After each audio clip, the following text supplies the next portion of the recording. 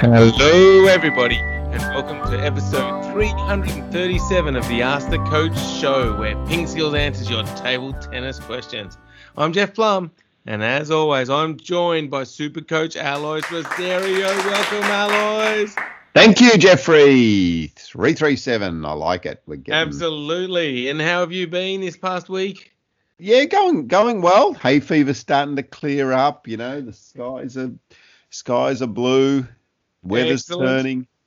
Numbers in Melbourne and Victoria are going down with COVID. So, you know, things are starting to turn rosy.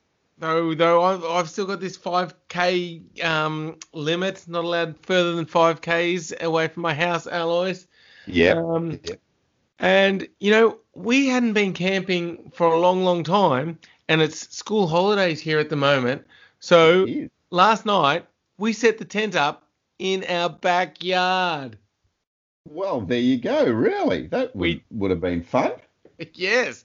We've got a little a place where we can light a fire. Nice. Toast some marshmallows. Yes. Did you do any s'mores? No, what's a s'more again? There you go. I like it's marshmallow, chocolate, and graham cracker.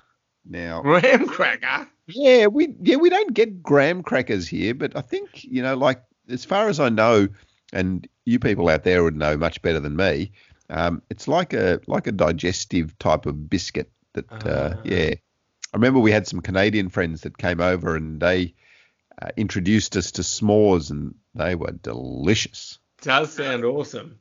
Yeah. So anything with marshmallow and chocolate. Go. Sorry, anything with marshmallow and chocolate's got to be good, right? It does. It's got to be good. And true to camping form, you know, anytime you go camping, things go wrong. And we looked at the weather app, and it wasn't going to rain. So we didn't put the fly over the tent. And then 5 a.m., Mel says, Jeff, it's raining. It's raining. That's impressive. So all of you slept out there. I thought you might have just sent the kids out there. No. We all went out there. Excellent. Good work. So were we really camping? Mel and I got the queen mattress from one of the beds and put it out in the tent. Well, at least you were in the tent. Exactly. That counts, right? The kids, they just had the little sort of mattresses. Yeah, of course, because they're kids. Oh dear. Like the queen mattress is starting to push limits a little bit, but if you're actually driving, a bit hard to take that with you, wouldn't it? Yeah. True. But you know, I do admire your attempt. Thanks. Yes, and of course camping. The rain, 5 a.m. Oh. Yes. It's never good, is it? No. Rain. So Josh and Mel had to get outside, grab the fly, put it over, while I just kept sleeping. Why doesn't that surprise me? Did you even stir? Did you even wake up? Yeah, a little bit. Yeah. And then, not really though. You know, I was kind of asleep. But then I heard the rain coming. It was quite nice. The rain on the tent, and once we were dry. Your poor family. I know.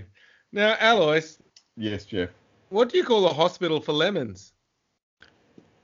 Don't know, Jeff. Lemonade. These are some of the beautiful jokes that I can tell around a campfire. What do you call a boomerang that doesn't come back? Oh, I don't know, Jeff. A stick.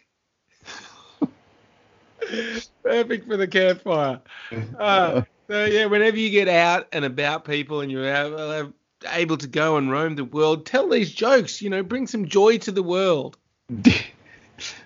Tell me, did you have the guitar out there by the campfire? I suggested it, and I didn't get much love. It's like, we could just throw ourselves into the fire. That would be a more fun activity. Is kind of the sort of vibe I was getting. They just don't appreciate good talent, I tell They you. don't, do they? No. I should have just got it anyway. I was tempted at one point, but then I don't know. I got distracted by the marshmallows probably. That's fantastic. Next time. Sounds like a good night. It was, yes.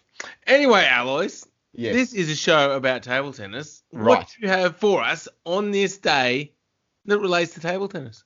Oh, well. You know, we come around every year to this. It is coming up to Jan-Ove Waldner's birthday. Happy the greatest birthday. of all time.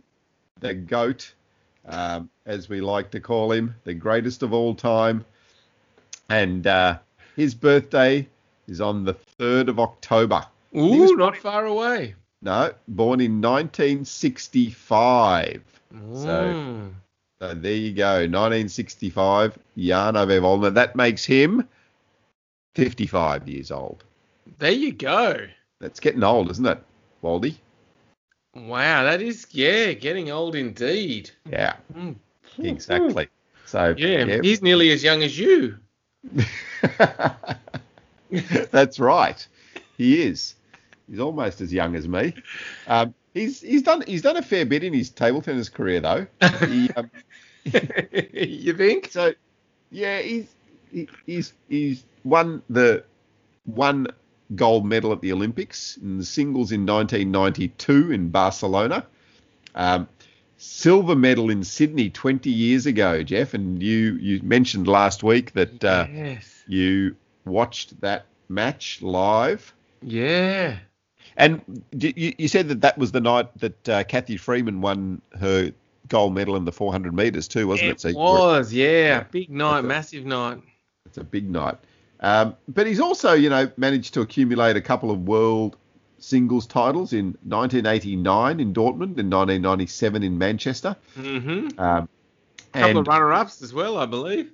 Yep, indeed. And 4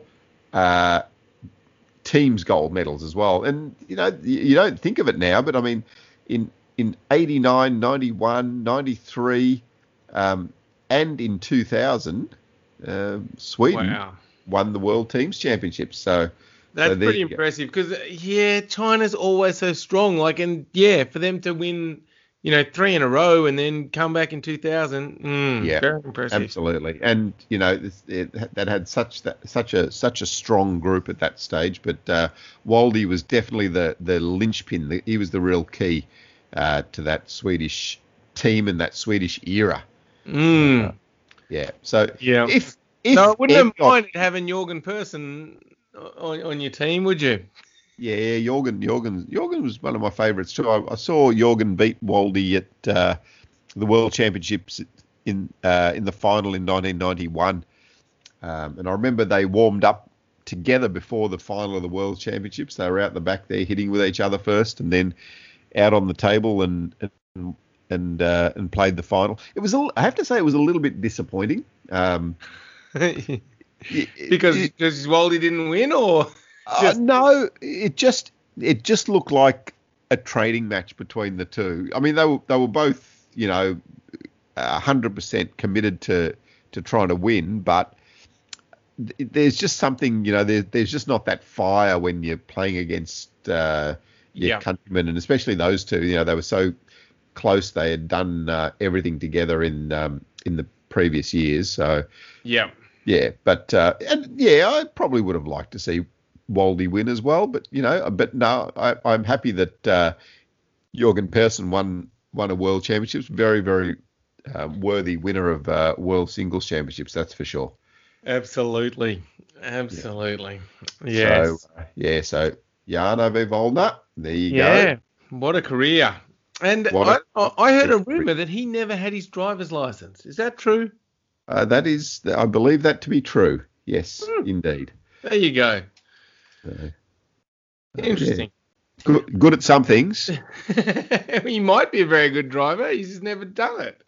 Yeah, imagine the stuff that he'd come up with when he was driving. Imagine the gaps he'd be able to find and the in the traffic. the small holes in the traffic that he'd be able to experiment with. Oh, yes. All right. Well, now, Alice, do you have a tip of the week for us? Well, actually, yes. I mean, carrying on with the Waldner theme, and I was just going to say, like, if any of you haven't seen Jan-Ove Waldner play, oh my goodness, there's people in the world that haven't seen Jan-Ove Waldner play? Apparently. If you don't even know who he is, people might not even know who he is. We are so old now, Alois. Yeah, I know. Like, some people don't even know who Bjorn Borg was. But anyway, if you haven't seen Jan-Ove Waldner play, get on to YouTube. There's plenty of opportunity to have a look and see the master in action. So, yeah. Anyway, so where were we up to? Tip of the week. That's right. Yes, tip of the week. So, tip of the week this week is about experimentation in your training, but also about hard work in your training. So, now, often when we train, we are pretty single mindset of what we're trying to achieve with our training. You know, we want to improve our backhand, we want to improve our forehand or whatever it is, and we want to be able to hit harder. But there is definitely a place for experimentation as well in your training regime. So what do I mean by experimentation? Just if a ball comes to you, you don't have to hit it the same way all the time. You know, think about some options that you can start to open up for yourself. And it might not be something that you've seen anyone else do.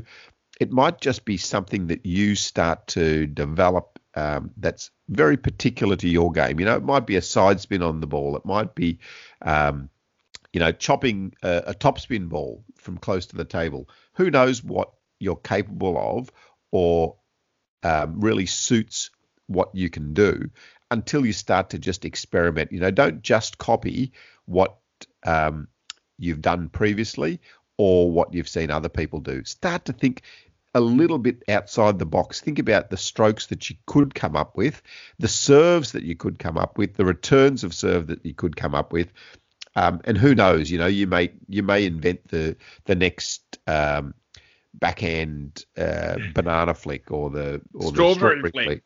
Yeah, exactly. So get out there and do a bit of experimentation, but that doesn't mean that you don't need to also have a good base of your training and work hard. And, I think that's something that Waldner wasn't really remembered for. But I know talking to people that when they talk about Waldner as a young player, he was always the first person in the hall and the last person in the hall. So he was there training the longest. He was on the table the most, especially as a young player. And he put in the hours and the time to develop those skills. Some people just look at him and say, "Oh, look at him. He's such a master. He can do anything. He's so talented." Yes, he definitely had a lot of talent, but he also worked hard and he experimented. The things that he came up with, people before hadn't done before. Where did that come from? It came from his creativity in his mind, because he spent so many hours on the table that he had that time to experiment and find something different to play with. So the tip of the week this week, just experiment a bit. Allow yourself 10 minutes during your training session just to be totally experimentational with some of your strokes. I like it. And the experimenting doesn't mean you're always going to translate that into like a real match situation, though you might. But I think also just sometimes trying something different gives you a better understanding of, how to deal with some situations, what doesn't work, what does, what's possible. So, yeah, I think it's a great idea. Yeah, and I guess also following on from last week's tip about long pimples or funny rubber, and even trying to play with a different rubber sometimes. And until you do, you don't know what's going to really suit you, or whether it might have some sort of influence in the strokes that you play as well. Yeah, excellent. All right, well, another good tip of the week. Now that moves us on to the questions, and Alois, Yep. it's a bit of a Waldner-themed show. It always is. Always is. The question is, though, Waldner or Ma Long? Who is better? Fan wants to know the answer. Yeah, well, I think we've sort of given the answer previously, in the last 5 minutes. For me, Waldner, just because of his ability to do so much on the table, and also what he was able to bring to the game. He really revolutionized the game in the way that he played. He was able to do so much, so many different things on the table that, for me, it really is Waldner. But, what do you think, Jeff? What about Ma Long's record, though? Like, he's... Yeah. No, it's pretty damn good. How many Olympics now? Yeah. How many world championships? So he's won. So he's won a gold at the Olympics as well. Yep. He's also won 2 gold in the teams, but that I think we can sort of exclude that a little bit. How come? Just because he comes from China? No. Well, yeah, a little bit, because the quality of his teammates. Because he was born in China. Yeah, no, just because of his teammates. But I think when you compare, he had some pretty good teammates too. Yeah, true. But yeah, he also didn't have as many Olympics. Anyway, let's get back to Ma Long. So singles. So he's won the 3 World Singles Championships. So in 2015, 2017, 2019. So 3 in a row too. Yeah, which doesn't happen very often. So yeah, that's definitely a plus for Ma Long. But Waldner's won 2, right? And yes, runner up twice, I think. Yeah, and I guess also just the longevity of Waldner is something that really impresses me. Ma Long's still going. Yeah, true. He is still going. Didn't Ma Long just get robbed of a Olympic gold medal just this year because of the COVID-19? Well, he's got next year. Maybe. He's got next year, yeah. Waldy, from 89, winning the world in 89. I saw him lose the final in 87 as well in New Delhi. Yeah. And we saw Waldner was also runner-up at the Olympics in 2000. Yeah. So, that's it's a good span. But yeah, for me, and maybe I'm biased by my era too. So because when you've seen more of Waldner and just his ability to do things, like I equate him to McEnroe. Purely in what he can do on the court. I saw McEnroe play as well, and there was something about McEnroe where he could do anything off any given ball. Except for his backhand, that was awful. Yeah. Well, at the net though, if Federer, I might have given you a bit more leeway there, but. No, come on. Hold on. Are you saying McEnroe is better than Federer? No, definitely not. No, just his touch and his ability to do anything off any ball. Okay. The touch of McEnroe was just incredible. Like Waldner. Yeah. There you go. Yes. So we would love, and this one comes up a lot, but we would love to hear what you think. Not McEnroe. Waldner or Ma Long? I think I would have to go if I was going to be. I'd have to go Waldner too, but there is some numbers starting to add up in Ma Long's favour, and we'll see. He's still going, so I think it's a bit early to call. Okay, we'll reserve judgment. But at the moment, I think I'd still stick with Waldner. But yeah, let's see. And people don't know. Some people don't know who he is. Some people don't know who Michael Jordan is as well. Really? Well, yeah, really. Yeah. Michael who? Bjorn who? as well. Yeah. Well, thanks for the question, Irfan. Excellent one, and I'm sure a lot of people will debate it. All right. Next up is a question from Jasper.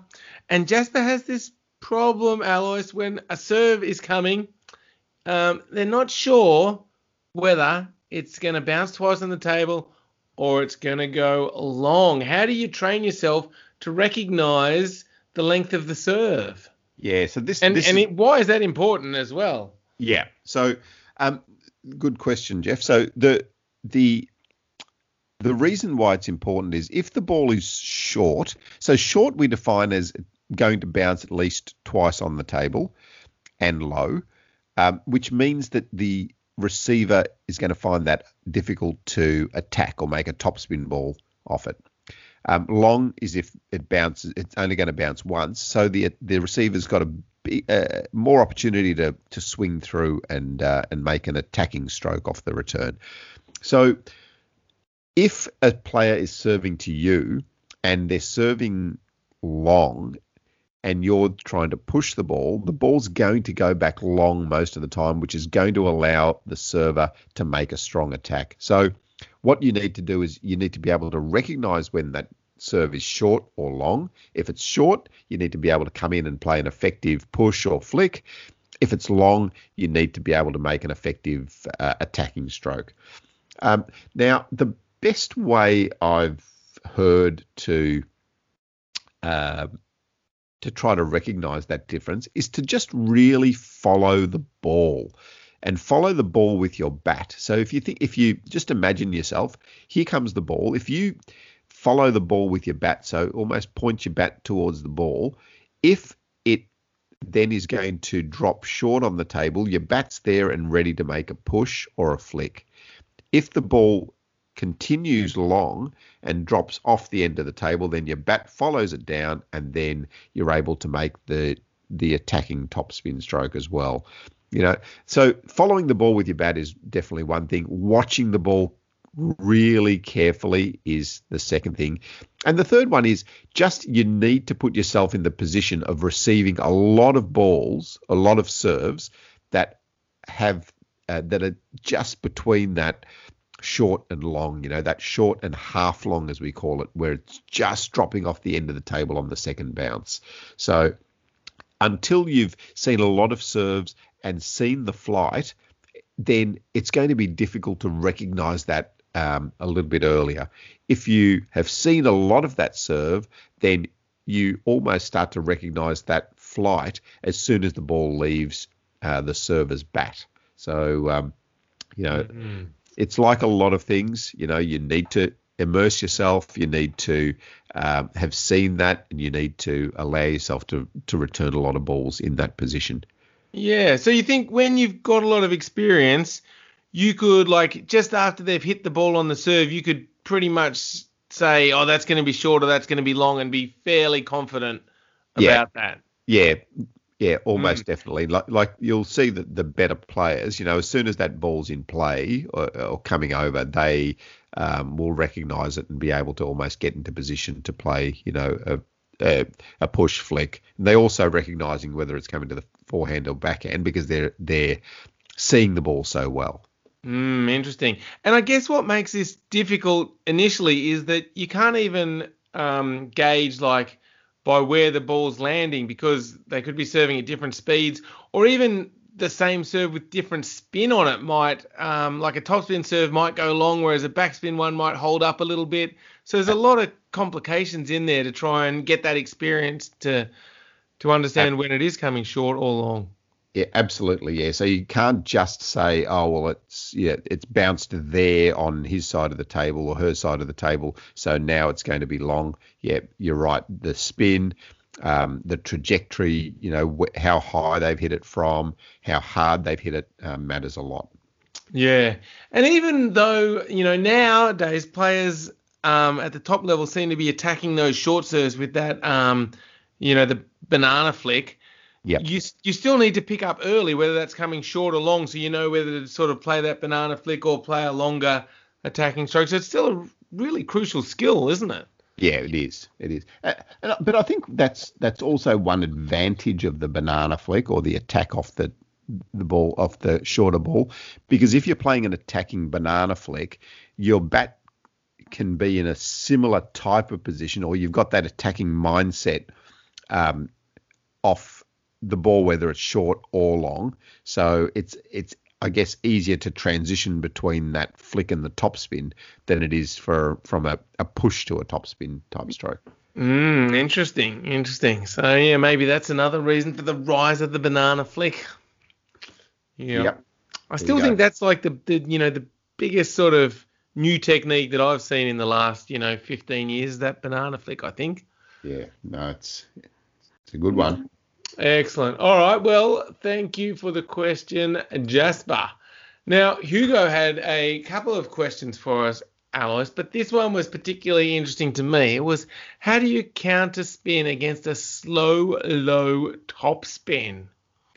Yes. So that can be really difficult. So, so imagine you've pushed the ball, your opponent has made a top spin ball, but it's slow and it's low over the net.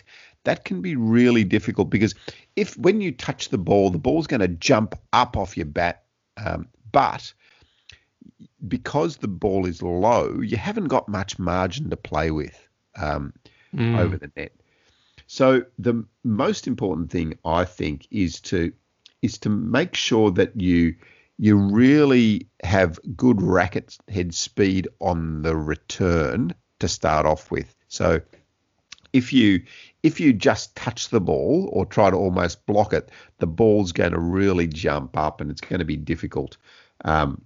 So with that counter spin, you need to make sure that you stay low first. So stay really low on the ball, and then brush that ball really fast and have good racket head speed, and go forward so that the ball isn't lifting up off your bat and lifting the ball off the table. Yeah, it's a really tough one, and in a match at that highest level, these guys are playing some of these balls, and until you've felt what that feels like and how difficult that is, it's hard to really appreciate the quality of some of the stuff that those guys are doing to be able to counter spin some of those balls. Yeah, and when you're learning, it's kind of hard to force yourself to swing fast, because I think, like, initially I would be like scared that, I'm just going to smash it way off the end of the table. And if you just get it wrong slightly, because your bat's moving so fast, you can hit it miles off the table. Yeah, that's right.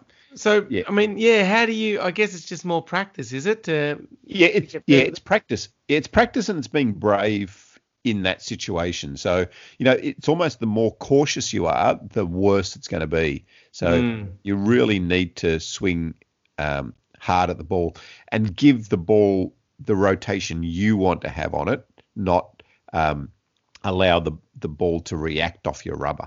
Yeah, I like that thought. Yeah, give the rotation you want it to have. So you got to make sure you're getting plenty of that topspin on it. Yeah. Yeah.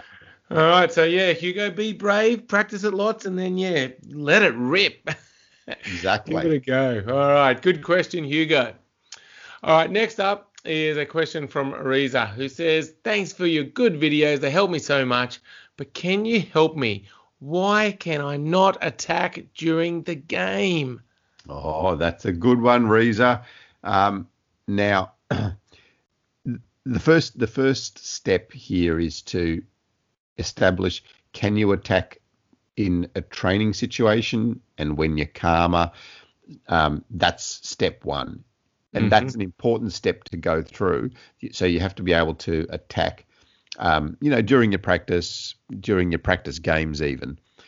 So if you can do that, then why can't you attack in a match situation? So a couple of things are happening. So the first one is that if you're a little bit tight, or if there's a little bit of tension happening in your mind, that will flow into your body, and it'll almost paralyze your ability to attack. So one of the first things that happens when you tighten up is that your shoulder really tightens up, And if your shoulder tightens up, you can do this yourself even now, as long as you're not driving.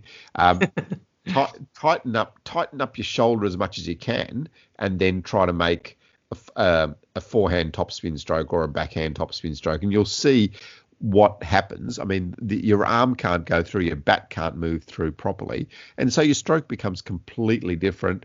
The ball starts to fly off the table, and what happens then? You tighten up even more because you think, oh my goodness, I can't attack. So it's very much a mindset thing. First up is you have to be able to relax your body, relax your shoulder in particular, relax your arm, relax your hand, relax your fingers, to be able to then allow yourself to play that stroke more freely, like you would if you were in your backyard, or if you were, in your garage, or in the training hall. Yeah, interesting. And I guess the other thing to consider here, Alois, is that I guess it depends on your training and how you train, but in practice, often your partner's, trying to help you by placing the ball somewhere so you can get practice at doing the shot and getting better at it. But in a game, your opponent's trying to stop you. That you don't know where the ball's coming. They're trying to, win the point. They're making it as hard as they can for you.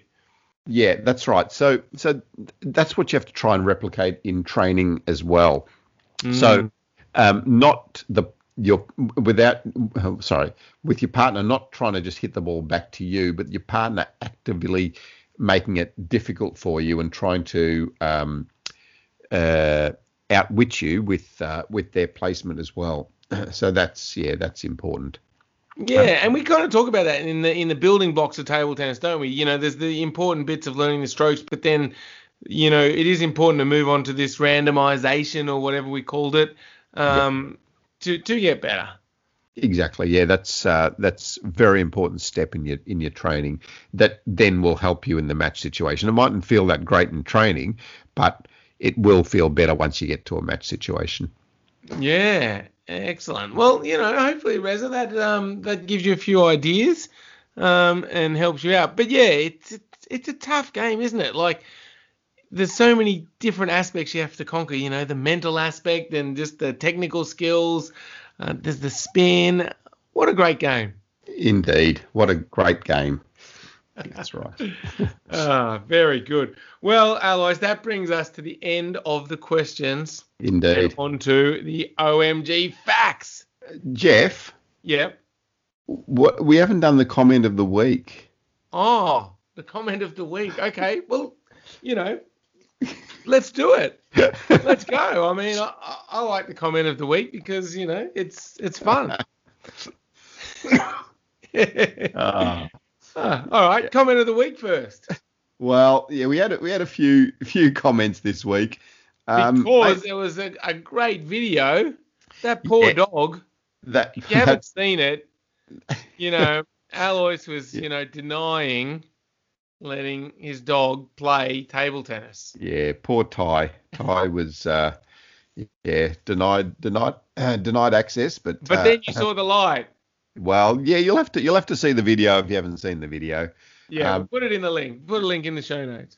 And I must say, very good editing by your son, Jeff. Yeah, my son put it together. I noted a definite difference in quality in this one. Not saying anything, but yes. Good. My sons do everything better than me. It was good. I like the transition from black and white to colour to creativity, Jeff, and create what? And experimentation. It's important. Yes. I like how you tied that back to the tip of the week. Yeah. So yes, we got some interesting comments. So one of them was, wow, no human can show so much enthusiasm towards something, never. And I mean, it's a sort of bit of a tongue-in-cheek comment, but there is definitely something to it, and I'll blab on a little bit. The intensity you see in animals when they, like an animal that's interested in the ball, for example, is amazing. Like that, the only focus and thought they have is about that ball. When we're playing a match, if we have that intensity, then I think a lot of other things can be overcome. And also, in your training, if you've got that much intensity and just pure focus, some things really change. And I see this in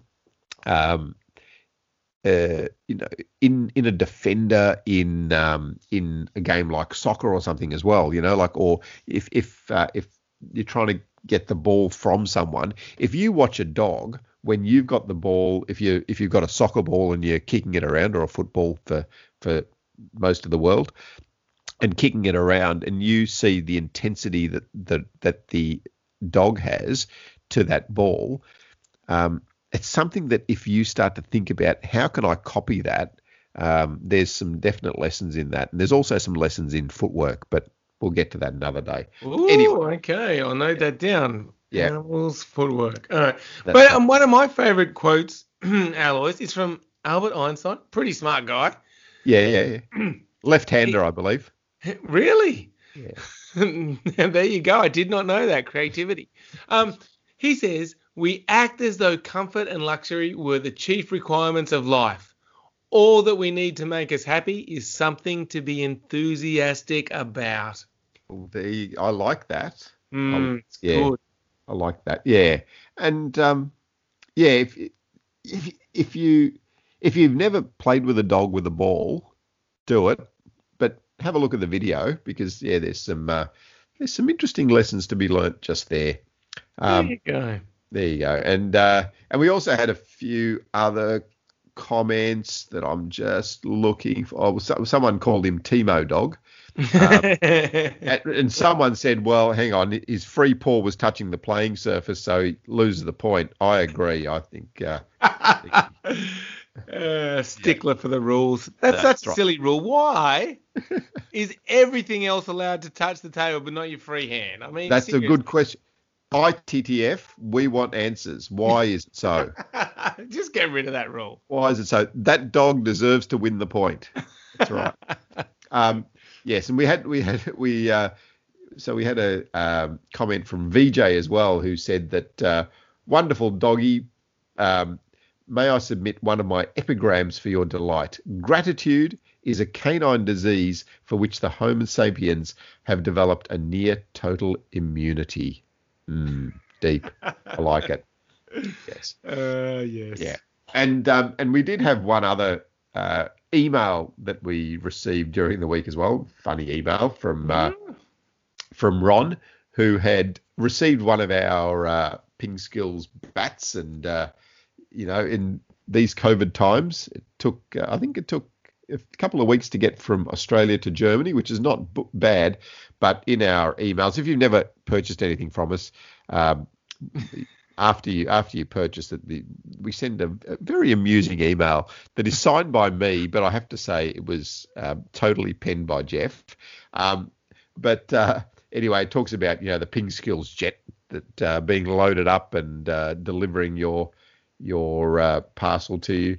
But anyway, Ron has mocked up a Ping Skills jet picture and sent us some pictures of his bat arriving from Australia to Germany. So yeah, very amusing, Ron. Thank you for that. Yes, thank you, Ron. You might have to post the picture on Facebook, Alois. I might. That's a good idea. Have a look at. You'll be able to have a look at the Ping Skills international delivery jet arriving into Germany. And and creativity, is copying something being creative? I don't know. Or do you have to come up with something brand new to be creative? I think that's the definition, isn't it? Yeah, but surely everybody has seen something else before, so they're just utilizing parts of other things. Like, otherwise, how would you learn anything? And putting them together. Yeah, maybe. Yeah, because, well, that email might be similar to some other company called CD Baby. If you've never heard about this, look up CD Baby. Great story. Just for those people that like that sort of thing. Is that where that creativity came from, Jeffrey? Yes. That's creativity. Very good. Very good. Oh, dear. You know what? It's time for now, Jeff? I do know what it's time for now. OMG facts. Yes. Bring them on. I've got my pen and paper ready. All right. The word planet comes from the Greek word for wanderer because the planets move while the stars remain still. Ah, very good. But initially, didn't they think that the sun or the star was moving rather than the planet? Probably. I think they thought Earth was the center of the universe, didn't they? Yeah, they did. They did. Now, was it Galileo? Could be. One of those guys, yeah. Now, New Zealand is the only country that contains every type of climate in the world. How many types of climate in the world are there? I don't know. That's a good question. Okay. Now, here's an interesting one. Hot dogs were first put into buns because they were burning customers' fingers when served hot. Problem solution. Love it. Yeah. Now that's good. Now I'm not sure if I can. Yeah, you might like this one too, but only because of what I'm about to say. The sixth sheep's sick is said to be the toughest tongue twister in the English language. How many times did it take you? The sixth sheep's sick. Dear, oh dear, is it? Poor thing. the sixth sheep's sick.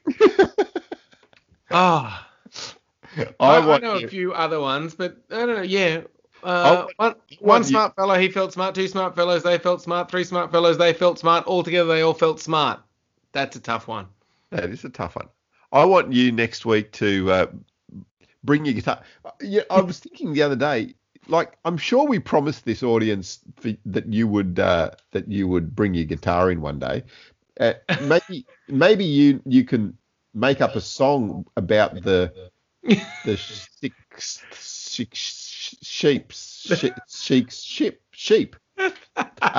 and sing it to us next week. Maybe. There you go. Oh dear. Alrighty. Well, is that it? Is that it for OMG Facts? That's it. That's a wrap. That's a wrap. Good work. And like the hot dog in the bread, in the bun. Yeah. Close. Yeah. Close. That's a wrap. All right. Well, make sure you visit pingskills.com. Thank you so much for listening. And, of course, thank you, Alois. Thank you, Jeffrey. And maybe next week you'll have a funny joke for us. That would be good. Again, always. But yeah, I wish I could get an OMG calendar. Anyway. Yes. Everyone will just have to hold out till next week for more OMG Facts and maybe some interesting stuff about table tennis too. Maybe. All right. Thanks, everyone. Catch you next week. Bye.